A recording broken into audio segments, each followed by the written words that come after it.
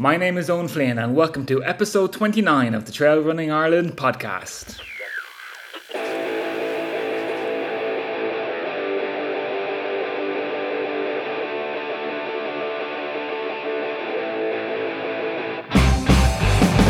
This week we talked to Richard Noonan from the Irish Mountain Running Association about their calendar of racing that they have just published, as well as chatting to Richard about IMRA and what its objectives are, how it works, and a real insight into all the volunteer work that goes on behind the scenes there.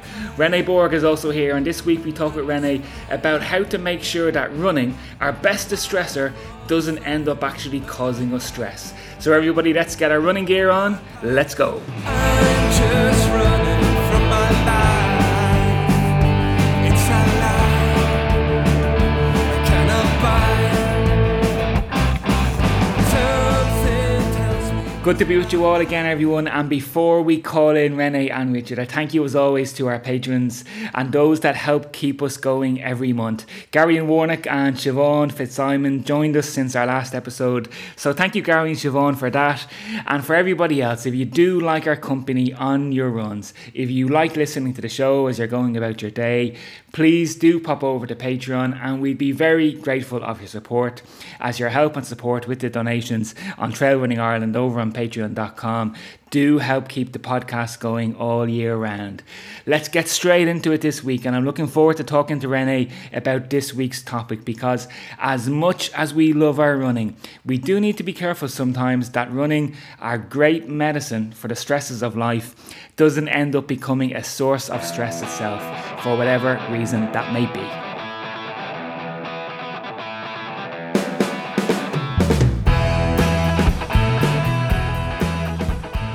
René Borg from runningcoach.ie. René, great to have you on the show as always. How are you doing, mate?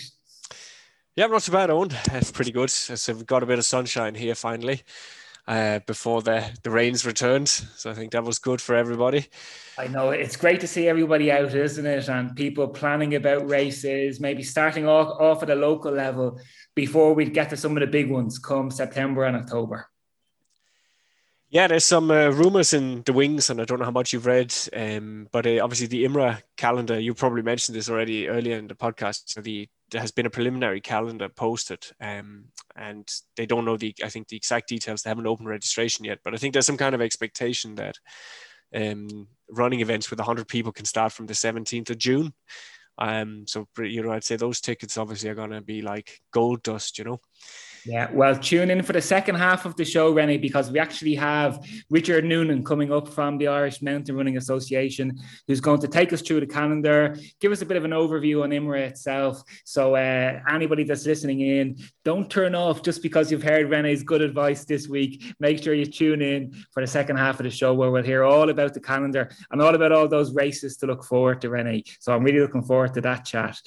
René, we've got a great topic to talk about today.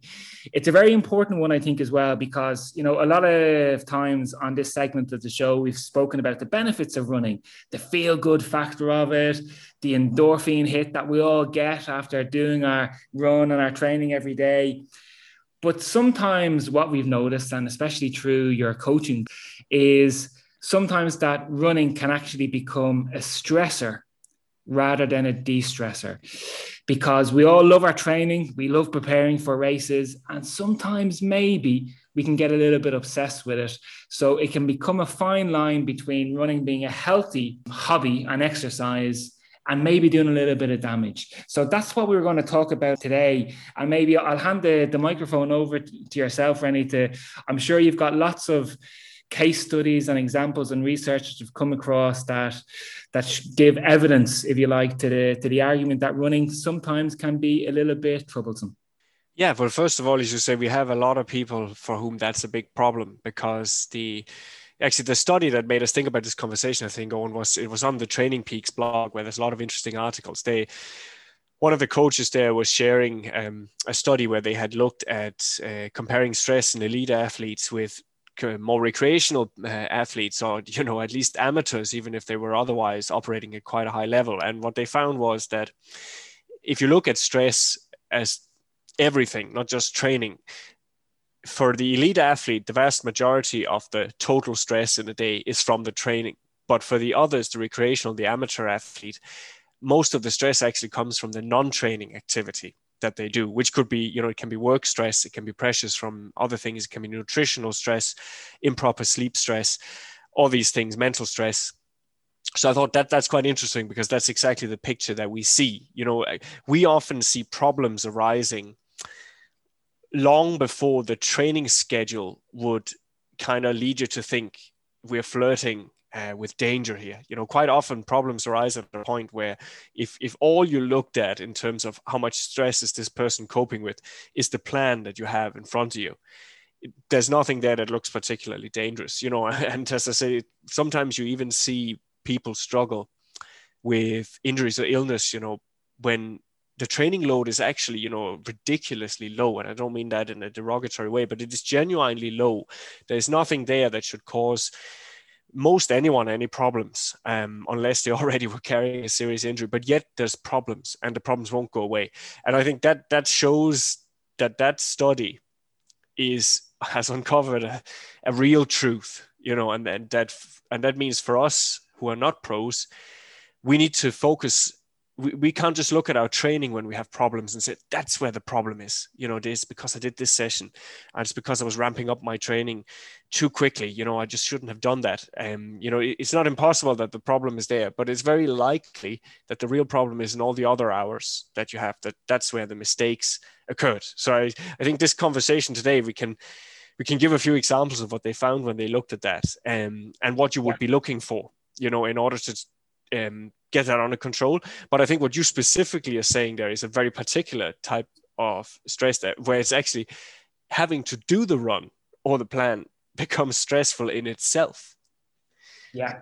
And then even from a physical point of view, Rennie, as well, that if we're just pushing it too much, if we're overtraining, there's a whole rake of symptoms, negative symptoms that come from overtraining that cause that general stress state of the body.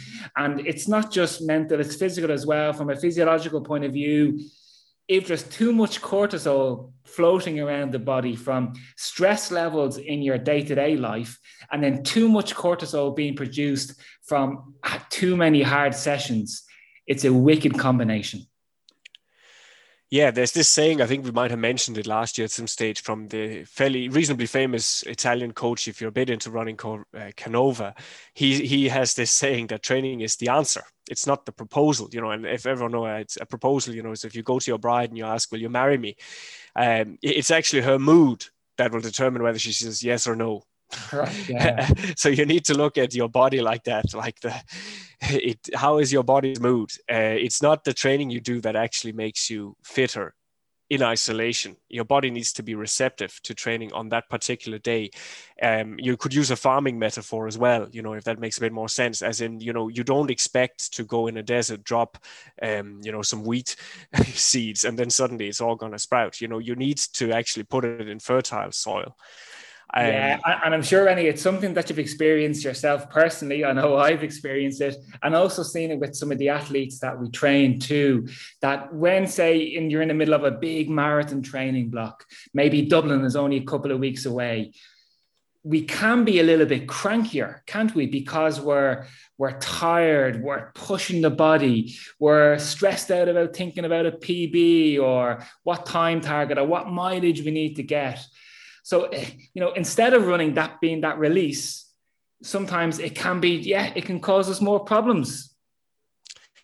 Yeah, exactly. Like this. And actually, it's funny because those studies we looked at when we were thinking about this topic showed that most of the illness occurred in the last 2 months of the training plans of the athletes that they looked at. And it's actually, that's probably that accumulation and the increasing stress, as you get closer to the race. Because when you speak, you mentioned cortisol levels there, which is the stress hormone, and your general mood getting worse. There are actually some of the markers that you can use to try and figure out, well, what is my body's mood like, or how fertile is my terrain, how receptive is it to training. So you can look at mood, you can look at cortisol levels, but that's difficult, unless you go to the doctor. You can look at your general fatigue levels, both in the morning, and evenings and during the day. Your muscle soreness levels, how is that generally? You can also use the good old resting heart rate. And then the more modern one is the heart rate variability. So that heart rate variability, the higher heart rate variability is, the more adaptive the body is to stress. And this is the people who develop heart rate variability monitors, they call this resilience. So they talk about you need to increase your resilience first of all, because that then means you can do more training and more often and harder, and then you get even more resilient, and that means you get into that positive cycle. And that means if you're very into precision and you don't trust your ability to judge your own mood and soreness and things like that, because you don't really know the difference, what's good soreness, what's bad soreness, how bad does my mood need to be, maybe that's difficult for some people. I'll give you a good laugh, Renee, that I remember reading an interview with an Olympic endurance athlete. I forget who it was, and he was talking about this topic here about overtraining and being ready for race day, being ready for the Olympics.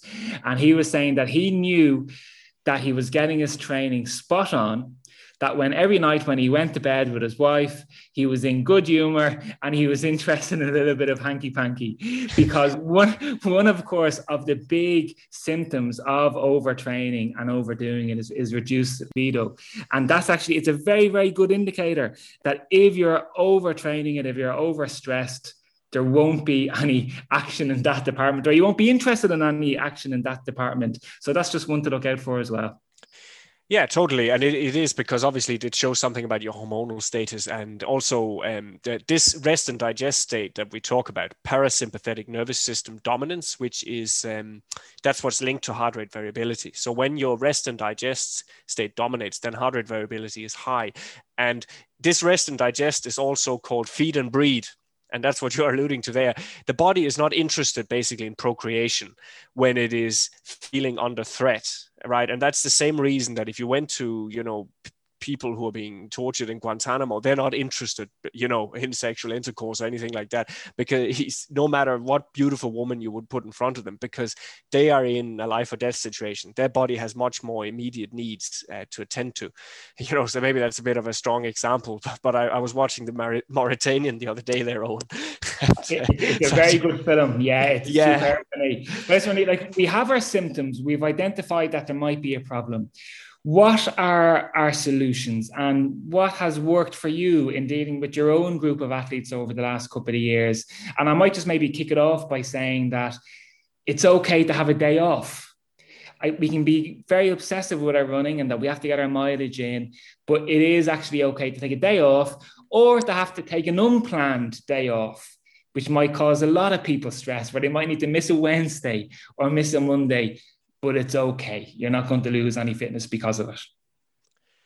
Yeah, well, there's two tactics we use. The first one is to help people understand this thing that, training plus recovery is performance, not training, no recovery, because that doesn't equal performance.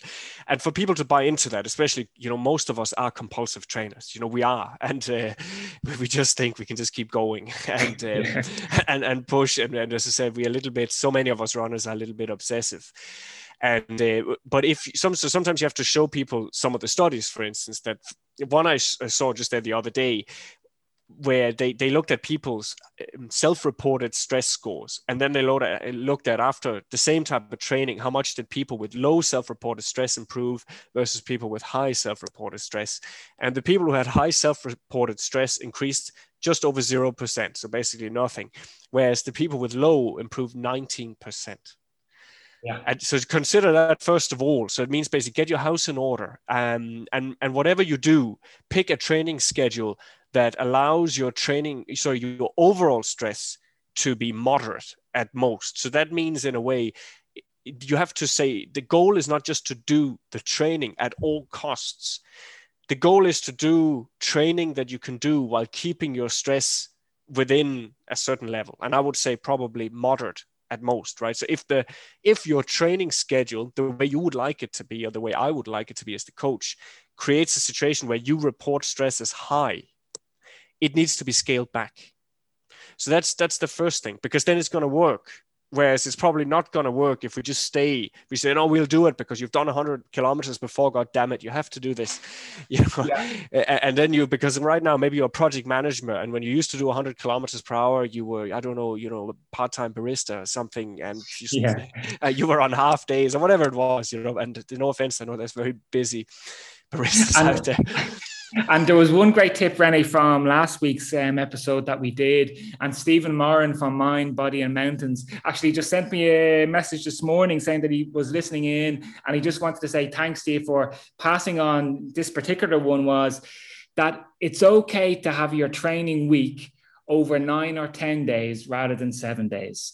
So sometimes we get stressed out, for example, about getting our weekly long run in, where it's okay to do that long run on the Tuesday than to extend our 7 days out to a 9-day training block. So Stephen found that very useful. And I think it's a very, very good tip for, again, reducing the stress of having to complete your training block within the 7 days.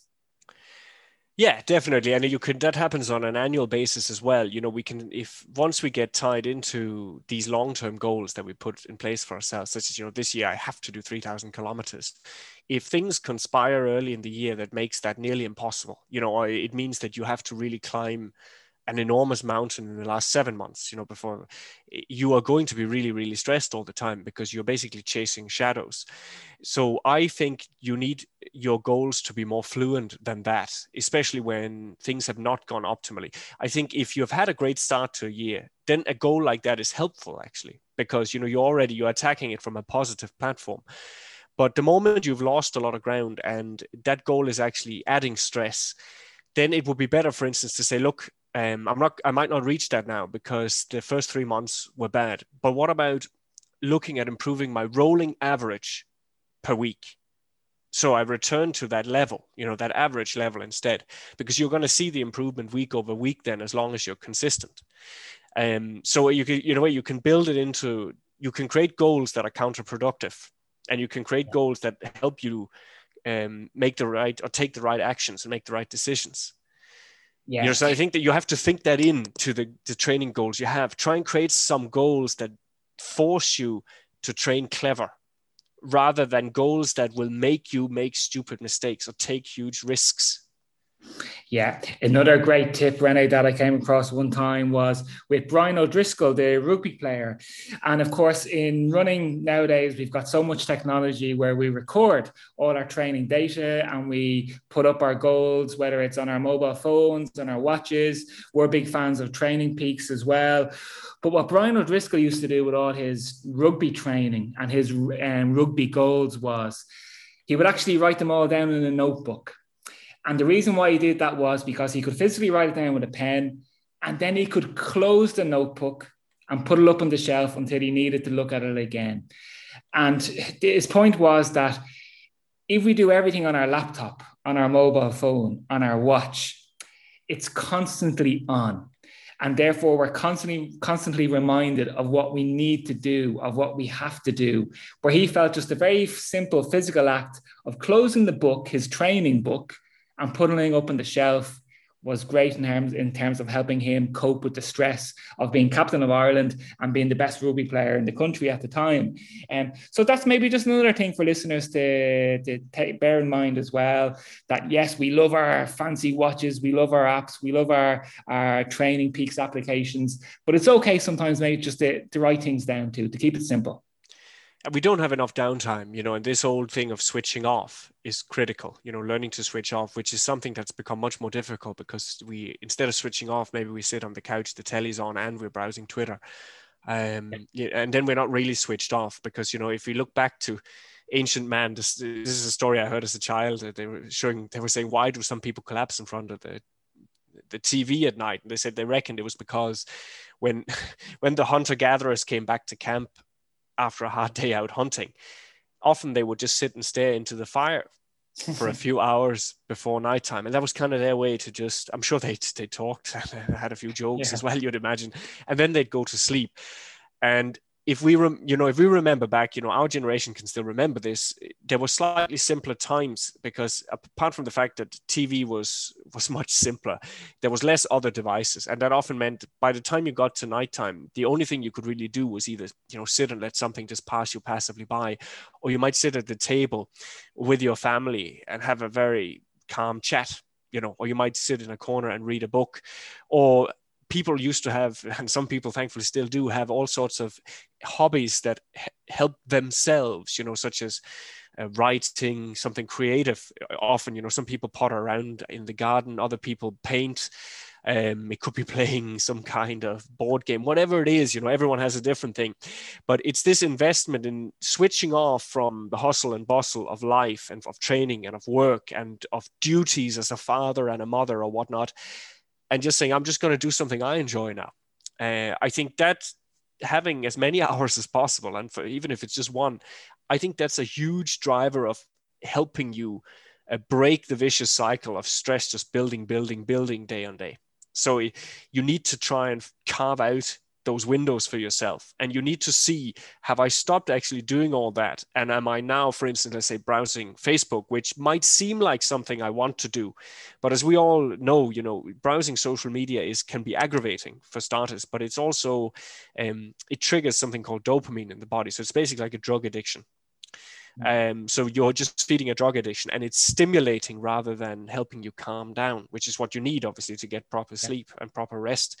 So that's really probably where a lot of people, apart from having a busy work time, they don't manage to shed that at night or in the evening. And then it just carries over to the next day and the next day and the next day. And then the training is falling on more and more dry soil, and eventually then something breaks, and then we have to figure out, well, what was it actually that caused it? Yeah, and I'm sure we all have fallen into the trap, Rene, of just before we go out training, we pick up the phone one more time just to see what's happening, to scroll through our social media, and before we know it, we're going out for a run 15 minutes behind schedule. It's a nasty trap to fall into, and hopefully one that we can all learn to avoid, because it's so important to get out and enjoy our running, and to make sure that it's not a cause of stress, as we've just been talking about there. Well, just to close off on what you said there, because we've mentioned it before, that is so important, that the emotions you experience when you train will directly impact the physiological response. So that means if you have positive emotions, then you will get a more positive physiological response in terms of performance, and vice versa. And obviously, if you're stressed and you feel like you're always running after things, or you might even feel guilty because you're out there for 3 hours and maybe your attention is needed somewhere else, you're not going to get as good a response, and that will stress you. It's that difference between what you perceive you can cope with in life. So I think that is the main thing to keep in mind. So when you decide your volume, just make sure that you don't feel guilty or stressed out about the fact that you're out there. Make sure that you feel you really have time. And of course, putting the phone down can help there, because it carves out a lot of extra time. Absolutely. Well, Rene, thanks a million for that today. As always, some great tips, some great advice. And if you want to talk to Rene more, you can get him on runningcoach.ie on Facebook and Instagram as well. And he's always there to help. And Rene, we'll look forward to talking to you again in a couple of weeks' time. Yeah, thank you all. Cruising in your automobile with all the time you can kill. There is nothing that gives you the thrill. My name's Sarah McCormack. My name is Brian Fury. My name is Nicola Duncan. My name is Zach Hanna. My name is Mark Ryan. I'm a mountain runner. I'm a mountain runner. I'm a mountain runner. I'm a mountain runner. I'm a mountain runner. Hi, my name is Harriet and I'm a mountain runner. You're listening to Trail Running Ireland. Let's go. Let's go. Let's go. For our feature interview this week, I've been looking forward to being in a position to do this now for a few months, to have somebody from the Irish Mountain Running Association to dial in and chat about their calendar of races for this year, and to take a bit of a deep dive on the association itself. And as you'll hear, the Irish Mountain Running Association is over 40 years old, long before such a thing as a podcast ever existed. Richard Noonan, Secretary of IMRA. Richard, very welcome back to the show. I think the last time we were talking, you were on the side of a mountain somewhere. Was it talking about the trial race for the World Championships was it last year? And then, of course, it was cancelled. We all know what happened. It was last year in Ballyhoura, if I'm not mistaken, was the last time we were chatting. Hi, Owen. How are things? Good, Richard. And listen, I mean, we've got better news to report on, of course, this week. And I'm sure you are a happy man, Richard, with finally last week, IMRA were in a position to launch this year's racing calendar. Yeah, we were delighted on. Obviously, we do a lot of work in the background that people might be aware of. So we've been watching the updates and the COVID updates over the last couple of months. And ideally, we would have been launching a calendar in January as we normally do, but we kind of just made the decision this year just to hang on and just wait until we had facts rather than speculation. I think we had enough of that last year. And obviously, being a not-for-profit organisation, we're still working through the refunds and transfers and all those kind of components in the background. So just as we kind of get up to date on that and get the back end working on that, we had to step into doing the draft calendar. And then, of course, we've got to do all those transfers now in the background, now that we've actually established which calendar, which race can happen on which date. But absolutely delighted that we can give people the news that we start racing again on the 16th of June, 2021. Very good. And what we were hoping to do today, Richard, was maybe just for those that are relatively new to trail and mountain running, to give people an overview of IMRA, but maybe we could start off having a look at the calendar to see what races are still accessible for people. I know that, as you said, there's a lot of people that will be transferring race entries over from last year.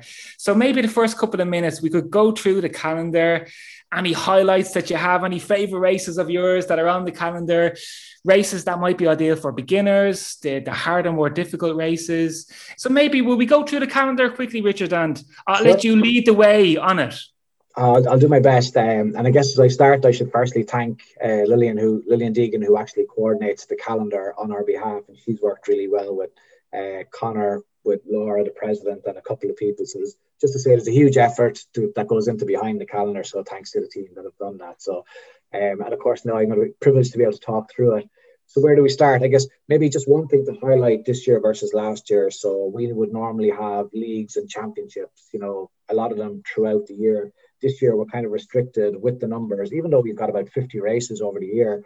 We have a kind of a Munster Championship, a Leinster Championship, and a Connacht Championship. So we won't be able to hold an Irish Championships this year because the number of races to try and consolidate them into the period that we have makes it a bit difficult. So that will kind of give you an idea of the kind of, the thought and the process and the thinking that has to get into, having all these events over the next 3 to 4 months. Sure. And at the moment, Richard, are you working on the basis that you'll be able to run each race with 100? Is that where you are now? So we're at about, if you look at the government restrictions, actually the way we run IMRA races, we are at about 150 because we have an early start juniors and a main race. So we kind of have 3 waves per race. So that enables us to run about 150 in a race. So, and then in July, as the country is up to the next phase, from the 4th, it's 200 plus, depending on the size of the venue is the restriction. So being an outdoor sport, we don't have a venue size. So we should be able to get, sign off for 200 plus. The restriction again is more like landowners, Quilcha, the national parks. They're kind of really what kind of gives us the restriction up to that point. So what we do is we align our races in accordance to our COVID protocols, in accordance with Sports Ireland, Athletics Ireland, and then we drive our numbers from that and get sign off and go on that basis. Okay, but then I might ask Richard from maybe both perspectives, for somebody that's listening in and that maybe hasn't ran an IMRA race before, can they run IMRA races this year, or are you just restricting it for members only? No, so everybody can join IMRA. Go to the imra.ie website and sign up for your annual membership. It's actually been open for the start of the year because we worked with Sarah and Paul to do kind of a coming back to the mountains, some virtual events, because we were a little bit nervous that people would come back to the mountains and get injured straight away. Oh, and you know how this stays yourself. So we took the time out for people to get engaged. So when we did the virtual event, we opened up the membership. So we already have, quite a number of new members and regular members coming back. So that's been great to see. So like if you log on to the website, join as a member, and then you'll see the races on the events tab that are listed, and you'll see click on the races and it'll tell you when the race is about to open. Generally, we do kind of 2 or 3 days before they open, and it'll tell you the number of people that can enter the race, etc. And you'll see it. You can purchase your races in that way. Very good. Now, I know it's probably a very hard question to ask you, your favorite races on the calendar, but maybe just to give people a pointer, what are the more popular races, maybe, say, especially for the beginners again who are listening in, what races should they be looking out for? That may be ideal for beginner level or for somebody who isn't familiar with IMRA and they want to come along, try it out.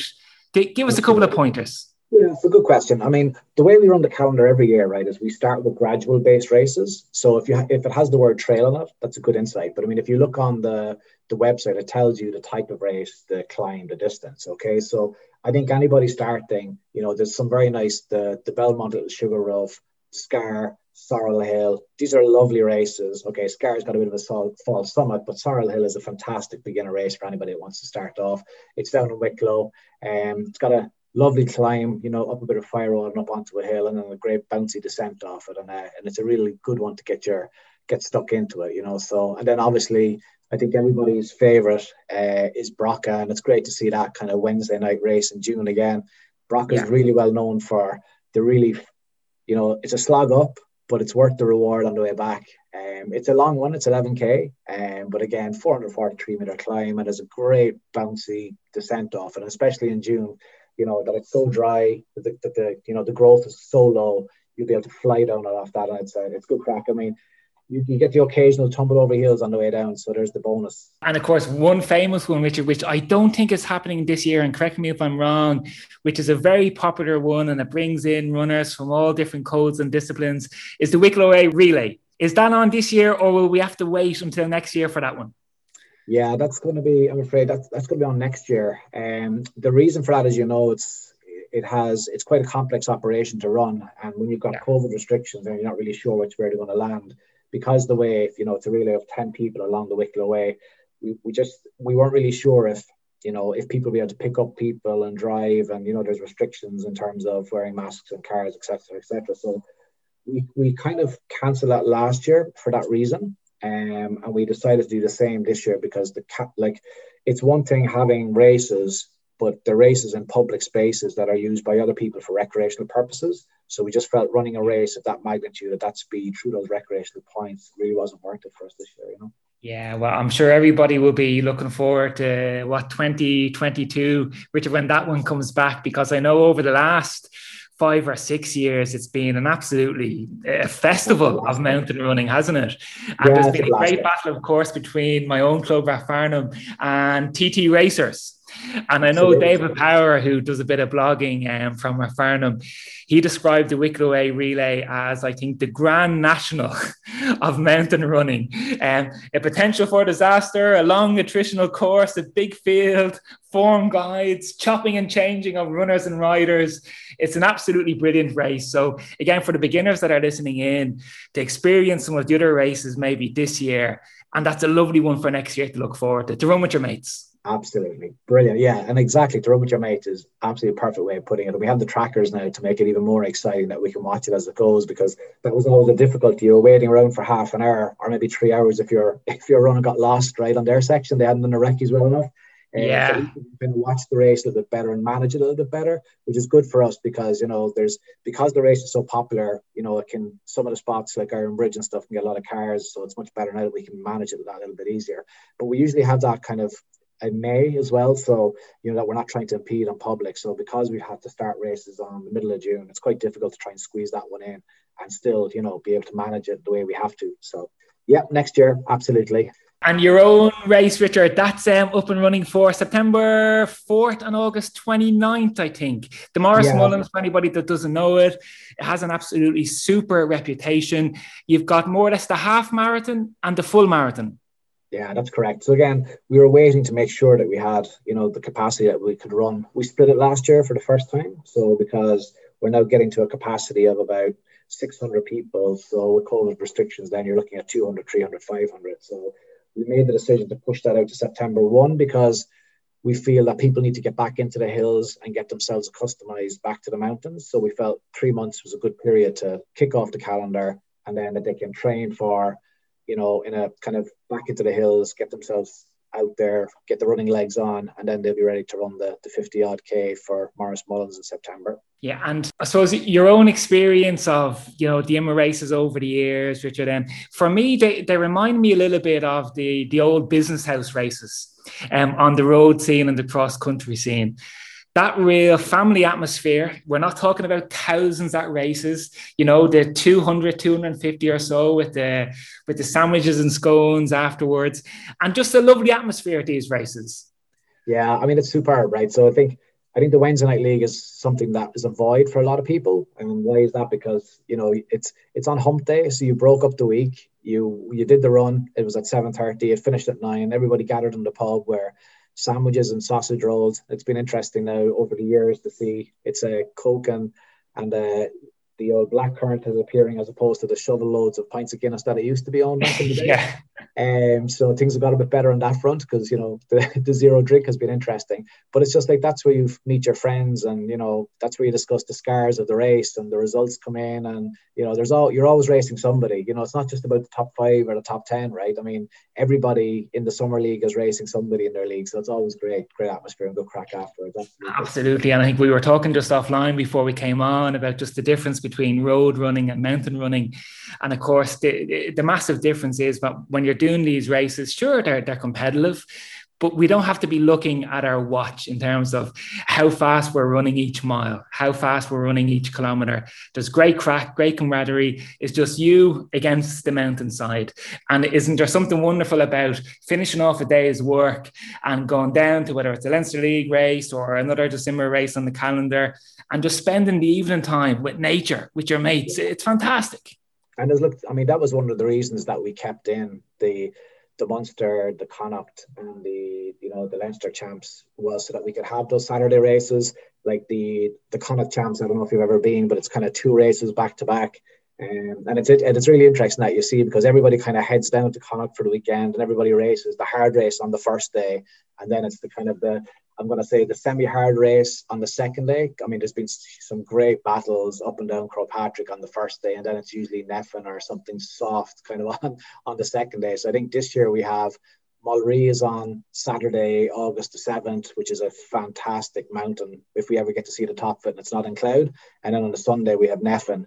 But I mean, I can tell you some great stories of even having went down myself and done the early start off Crowpatrick, left my kids with my wife, and she was going to do the normal start, and then I came back, got a little bit lost, and came back, and my kids were in somebody else's car, Vivian O'Gorman, who you know very well, minding my babies as they were at the time, and there was myself and my wife out in the hills, and of course my wife beat me because I'd went so badly wrong, but sure, look, Alan Ailing will never let me leave it down. But I mean, that's just part and parcel of who IMRA are, what IMRA are. Like, it's just fantastic. It's really lovely, as you said, family atmosphere, coming to the finish line, having a bit of cake or the cup of tea or whatever.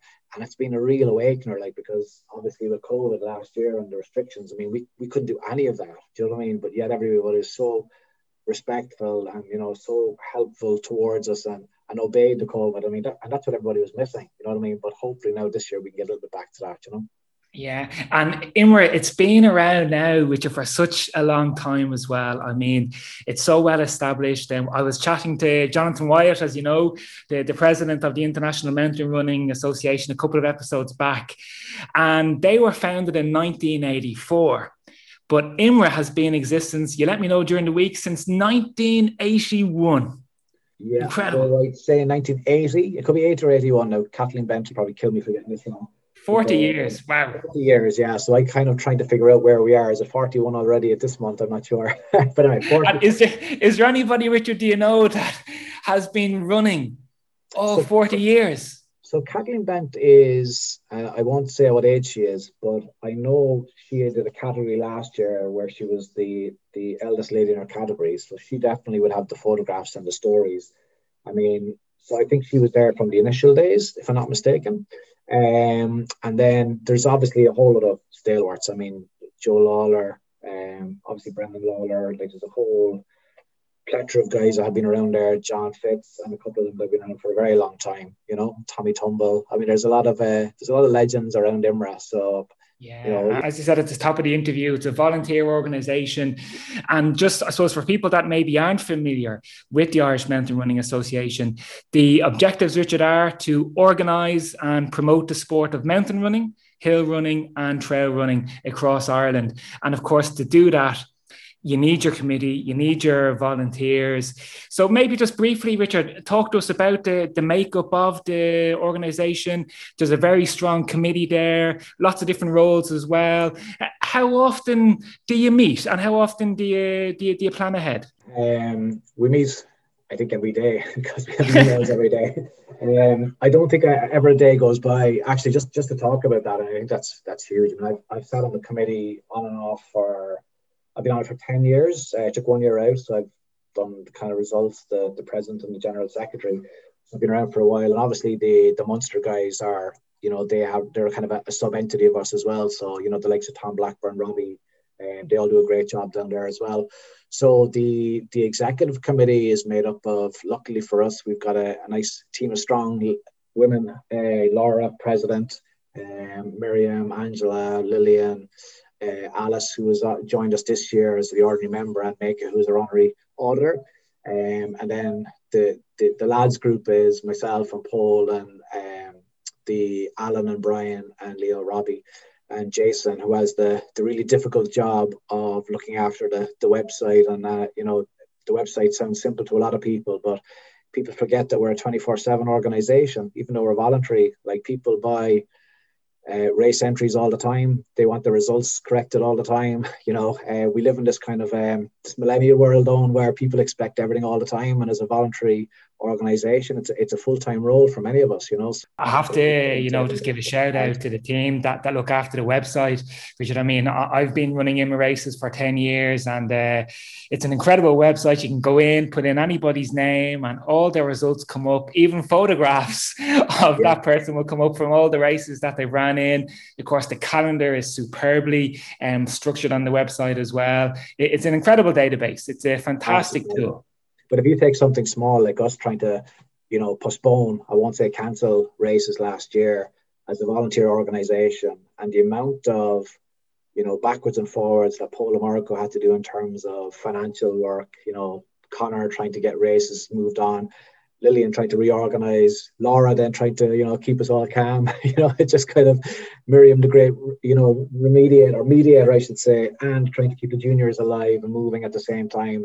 And then, of course, the high performance team. You know, I mean, it's nonstop, but that's kind of how we're structured. Look, we're a great team. Everybody helps everybody. There's never a cry for help. And I think on the back of that committee, then, we're really, really lucky that we have so many fantastic volunteers. Like, we now have pretty solid list of race directors that run the races, and that's how, like, the committee is kind of more about governance and setting up the year, but really we rely on the race directors and our huge volunteer community to actually run the races. I don't want to, you know, we're quite proud that we have kept races at €7 an entry. I mean, you know, we spoke offline there about things like the Ironman taking over UTMB.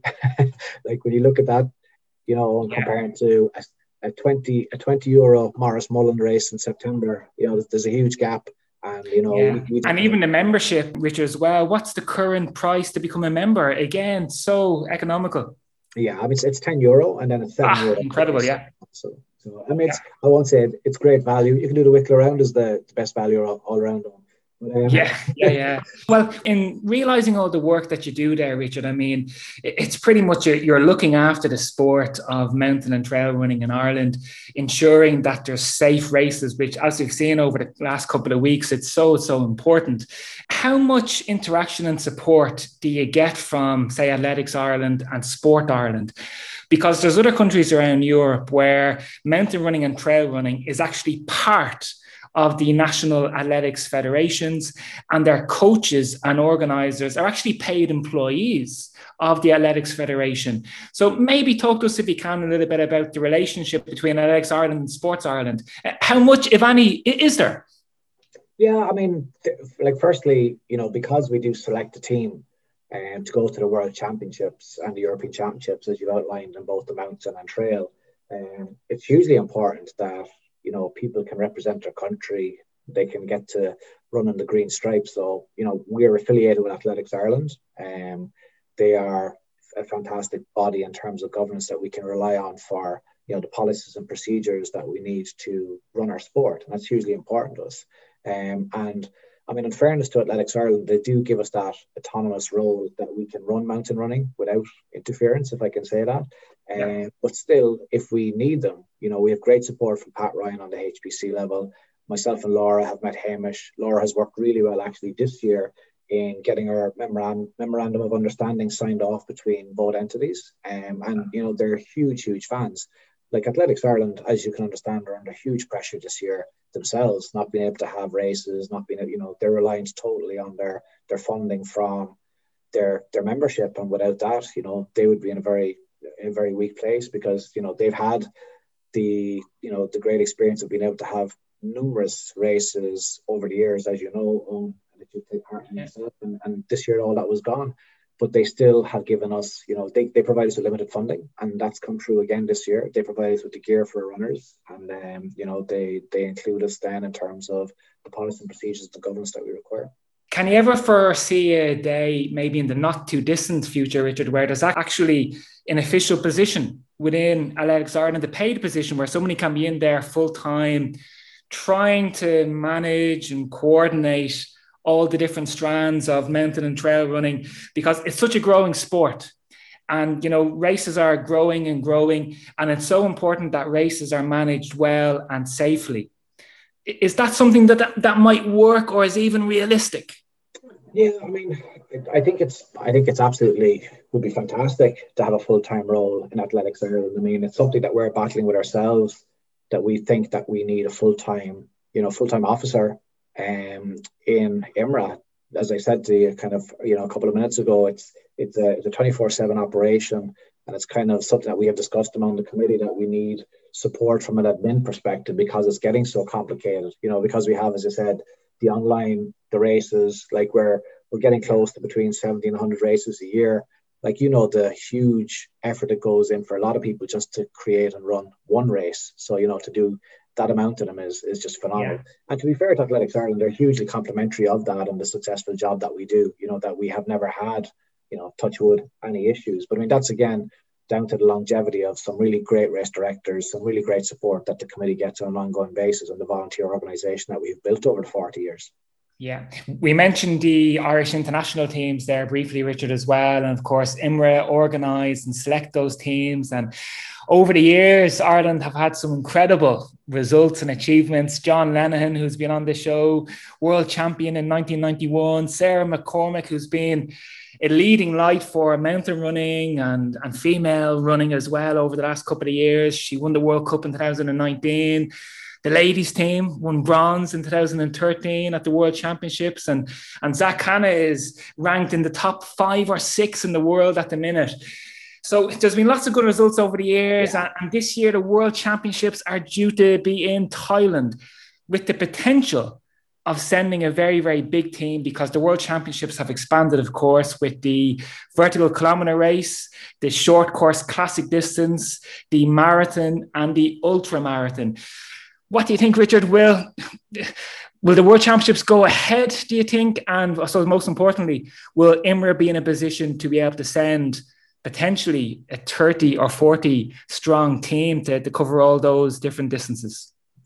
Well, I think firstly we should go back to the highest ranked female that Ireland has ever had, which is Sarah McCormick, who was actually number 1 in the world last year. So it was quite a shame for the way the year closed in last year, right? Nearly disappeared, because I think it would have been amazing to see Sarah in action and just to see what she could have actually done, because I really feel she was coming to her peak. Yourself, she had some amazing races. The Snowdonia race is kind of the one that stands out for me in terms of how that finished, but it would have been really, really good to actually see how she would have got to perform. And as you mentioned as well, of course, Zach is just going from strength to strength. So it'd be really good to see him, and as well, people like Paddy O'Leary is also growing strength to strength. It'd be interesting to see if he's going to turn up he is going to the UTMB again this year, to see how he'll do. Yeah, absolutely. And I might just give a shout out as well, Richard, to Sarah's teammates in 2013, Kate Cronin and Sarah Mulligan. And wouldn't it be great to see those two ladies back racing strong as well? Because at the end of the day, they were on the podium in a world championship, with so many powerhouses around the world, like your Italys, your Spains, America, Team GB, to get on the podium that day was an incredible result. It wasn't too long ago, 2013. And, those girls, they could easily do that again. I remember going to the airport to meet them and feeling very out of my depth at the time in 2013 as president. And Jerry Brady had said, you need to come and meet these people, and had total understanding for what they had achieved, and absolutely incredible. I mean, it was only the beginning for them, and it was so impressive at the time. There was no huge bus stop around Dublin, unfortunately, for those ladies, but absolutely superb. And they've stayed true to the sport and continue to go really, really well. So absolutely right to call it out. Yeah. For this year, Richard, what do you think? I suppose maybe a personal opinion first. Do you think Thailand will go ahead? And then secondly, will we be in a position to be able to send a team? So I think the first thing we're watching, obviously, is the Olympic Games in Japan. While it's not at the same level as the World Championships, I think you need to look at Asia and you need to see what can be achieved in terms of World Championships. So we discussed this the week before, because it's the event, because the way they closed down last year's event, and because they're really, really pushing hard for it to go ahead, I personally think the event will go ahead.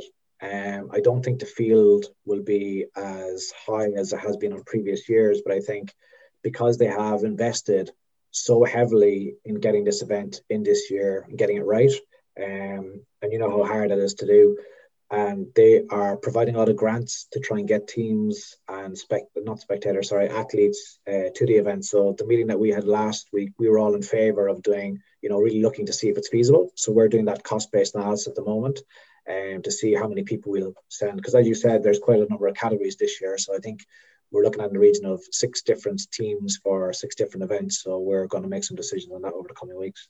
Yeah, I know from talking to Jonathan Wyatt at that time, Richard, that we were just talking about the World Championships and why they were in Thailand. It just seems maybe a strange place to have a World Championships given the current climate that we're in. And just like what you mentioned there, he was saying that one of the reasons why he went to Thailand was because they were able to provide so much investment in being able to help teams with funding and at an organizational level there as well. And because, as we were saying, the new World Championship format, it's going to be an incredible celebration of mountain and trail running, because for the first time ever, we'll have all 4 different race distances together. So it's really, really going to help grow the sport and maybe help the sport get to realize that dream of becoming an Olympic sport one day. Yeah, I think, it needs to kind of stick in under IAF, right? So I think, moving the mountain running and those components of that sport underneath IAF should help a little bit stronger. I think from our perspective, we just need to be careful it doesn't dilute it, because we're not like other countries, right, that have many, many athletes that can do the different distances. Like you mentioned there's the vertical, there's the classic, there's the 80.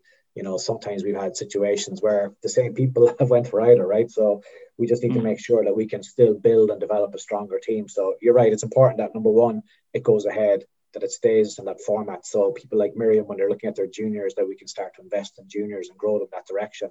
So then as the sport progresses and moves along, that we can start to, populate teams who can go there and perform and go well for Ireland. Yeah, absolutely. Well, I might just finish off this segment of the interview saying, Richard, that, it was my dream to represent Ireland in a sporting environment when I was a little kid. And, I've been fortunate enough to do it with the Irish mountain running team. And for anybody that's listening in that has that same dream to run and represent their country, this is a great opportunity to do it, to use maybe speed and strength from the cross country and the road, transfer it over to the mountains, work hard at it, come out to the trial races, come out to the Leinster Leagues and the Munster League races, And you never know, over time, you might just make one of those teams. And the atmosphere and the camaraderie on these teams, it's incredible. They're always so well organized, never a bad word said.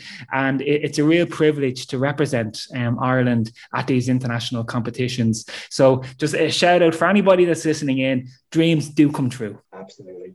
Well, Richard, maybe to finish off this interview for today, we've been speaking a lot about IMRA, but you're an experienced and very well-read mountain and trail runner.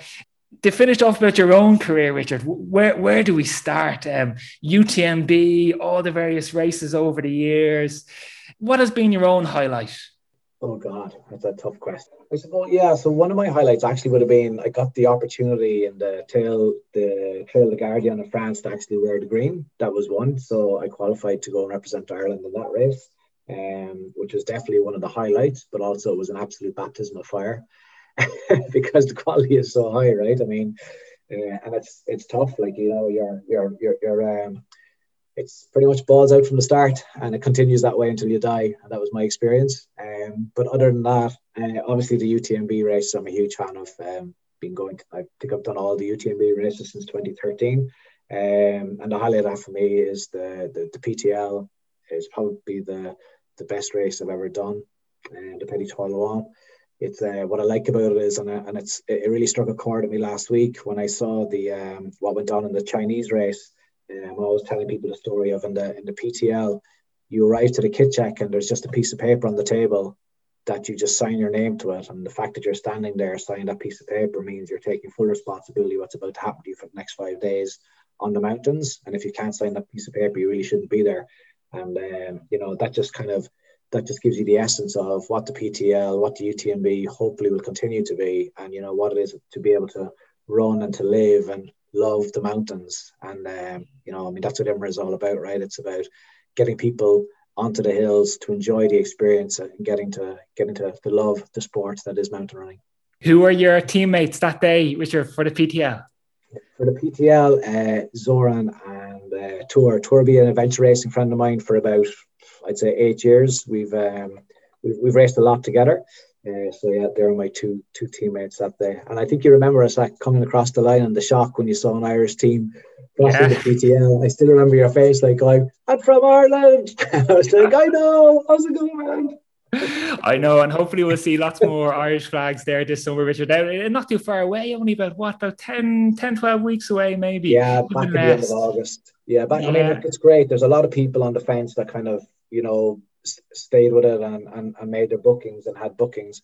Actually, last year we booked our hotel and we were surprised. They gave us a refund of 160 because when they pushed it from last year to this year, it was going to be cheaper because we'd been booking it so far in advance. So I was kind of laughing that we were actually getting money back. But yeah, an awful lot of people are heading out there this year. TDS, CCC, UTMB, and the YCC. There's a couple of people there as well. So it's going to be fantastic. Very good. And just to finish off, Richard, today, and just to finish off with an IMRA question, I suspect the next couple of months are just to get through the calendar safely, to get races happening, get everybody back out enjoying races on the mountains. I mean, have you even spoken about what the short to medium term goals are? Is it just to continue to promote the sport of trail and mountain running?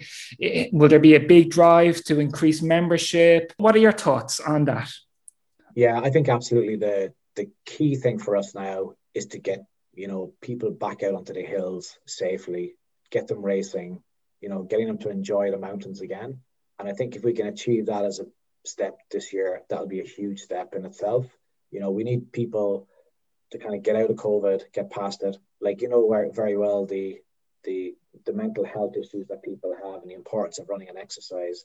And I think our focus is to get people back on having the journey, get back to the hills, back to enjoying themselves and back to enjoying the summer. And then from there, you know, we'll take stock and we'll start to look at, you know, a new committee, a new AGM, hopefully not a virtual AGM like we had to do last year. And then we'll start to plan out the years ahead. Yeah. Has there ever been any thoughts, Richard, about trying to do a very big, I don't like using the word commercial type race, but we've seen a lot of the independent trail races over the last couple of years do so well, the likes of Kerryway Ultra, Eco Trail, the Moran Skyline as well, that get, you know, a couple of thousand runners nearly out running in the event over the course of a weekend. Is that format something that IMRA would like to do? I think we're very proud of IMRA, and I think we're very proud of the essence of IMRA and keeping the races accessible and at a kind of a healthy financial level. You know, because we're quite proud of our volunteers, and the spirit of IMRA is something that's really huge. And I think when you do the races, you come to realize what that is and how important that is, just like it is the mountains themselves. But I think what we'll look at this year is, you know, something that we kind of nearly accidentally fell upon last year is obviously, you know, Robbie is looking at the Reeks and trying to broaden that out and making that a kind of a sky run type race, which are becoming very popular across Europe. And we have a very nice setup achieved now for the Morris Mullins also. So you'll see we've taken over this kind of huge car park that used to be where they filmed the Vikings and stuff. And we're kind of saying, you know, we might make that something a bit more a barbecue and a DJ and start to maybe expand that race a little bit more. And that's why we've kind of split the trail and the Morris Mullen. But I mean, we're always looking at, I won't say reinventing, but absolutely developing and making things, you know, better and bigger. So I would say watch out for that over the next couple of years. Here's to the next 40 years, Richard. It's been an absolute privilege today. Thanks a million for your time this evening, Richard. And we look forward to seeing everybody out running in IMRA races over the course of the summer. And as I said, wouldn't it be great to have another successful 40 years? Absolutely. Thanks very much, John. And we can't wait to see everybody back in the hills smiling. Fantastic. Okay. Take care, Richard. Talk to you soon. Talk to you soon. Bye.